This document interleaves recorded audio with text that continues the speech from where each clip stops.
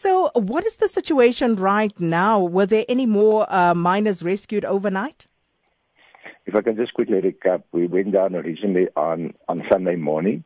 Two of our rescue teams went down. They traveled approximately 1.5 kilometers to a point where they encountered high gas concentrations. Due to the high gas concentrations in a very restricted area, they could not proceed any further.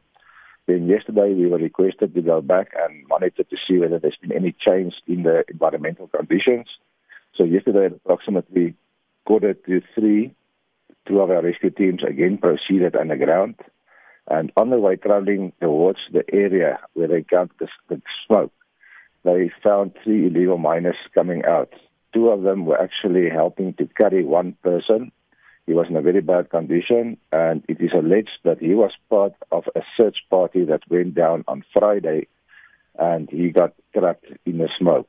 I mean, he was then brought out to surface and has been taken to hospital, and apparently he's still in a critical condition. Our two rescue teams then proceeded further down, and they then found that the area where they encountered the smoke has moved back, and the gas concentrations. Our rescue teams then managed to get through the confined area.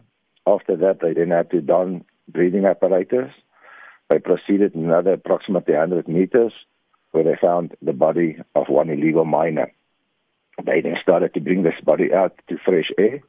They continued to search the area that's filled with gas, where it is alleged that there should be other two possible illegal miners.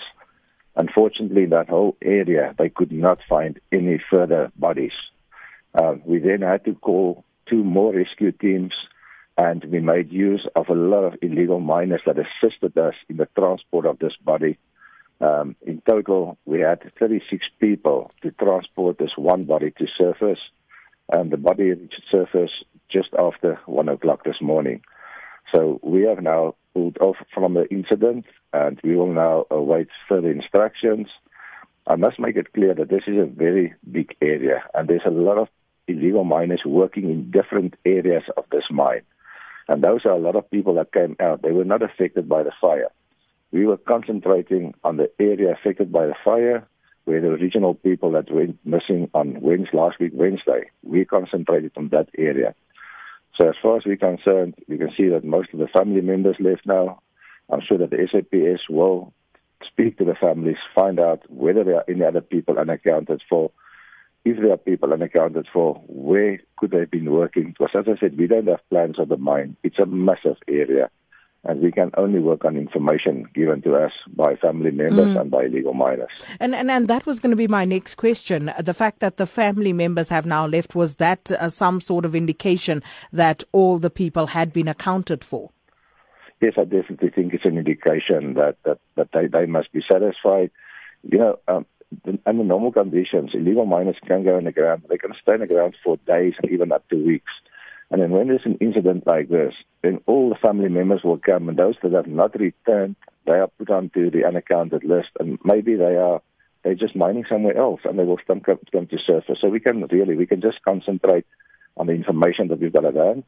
Currently, according to the information that we've got, we've recovered everyone. We've searched the area where the people should have been, and we can now say that there's no one in that area. We have clearly searched the whole area, and there's no further persons or bodies in that area that we had to search. Well, Christo De Klerk, thank you so much for that update. And that was Chief Executive of Mines Rescue Services South Africa, Christo De Klerk.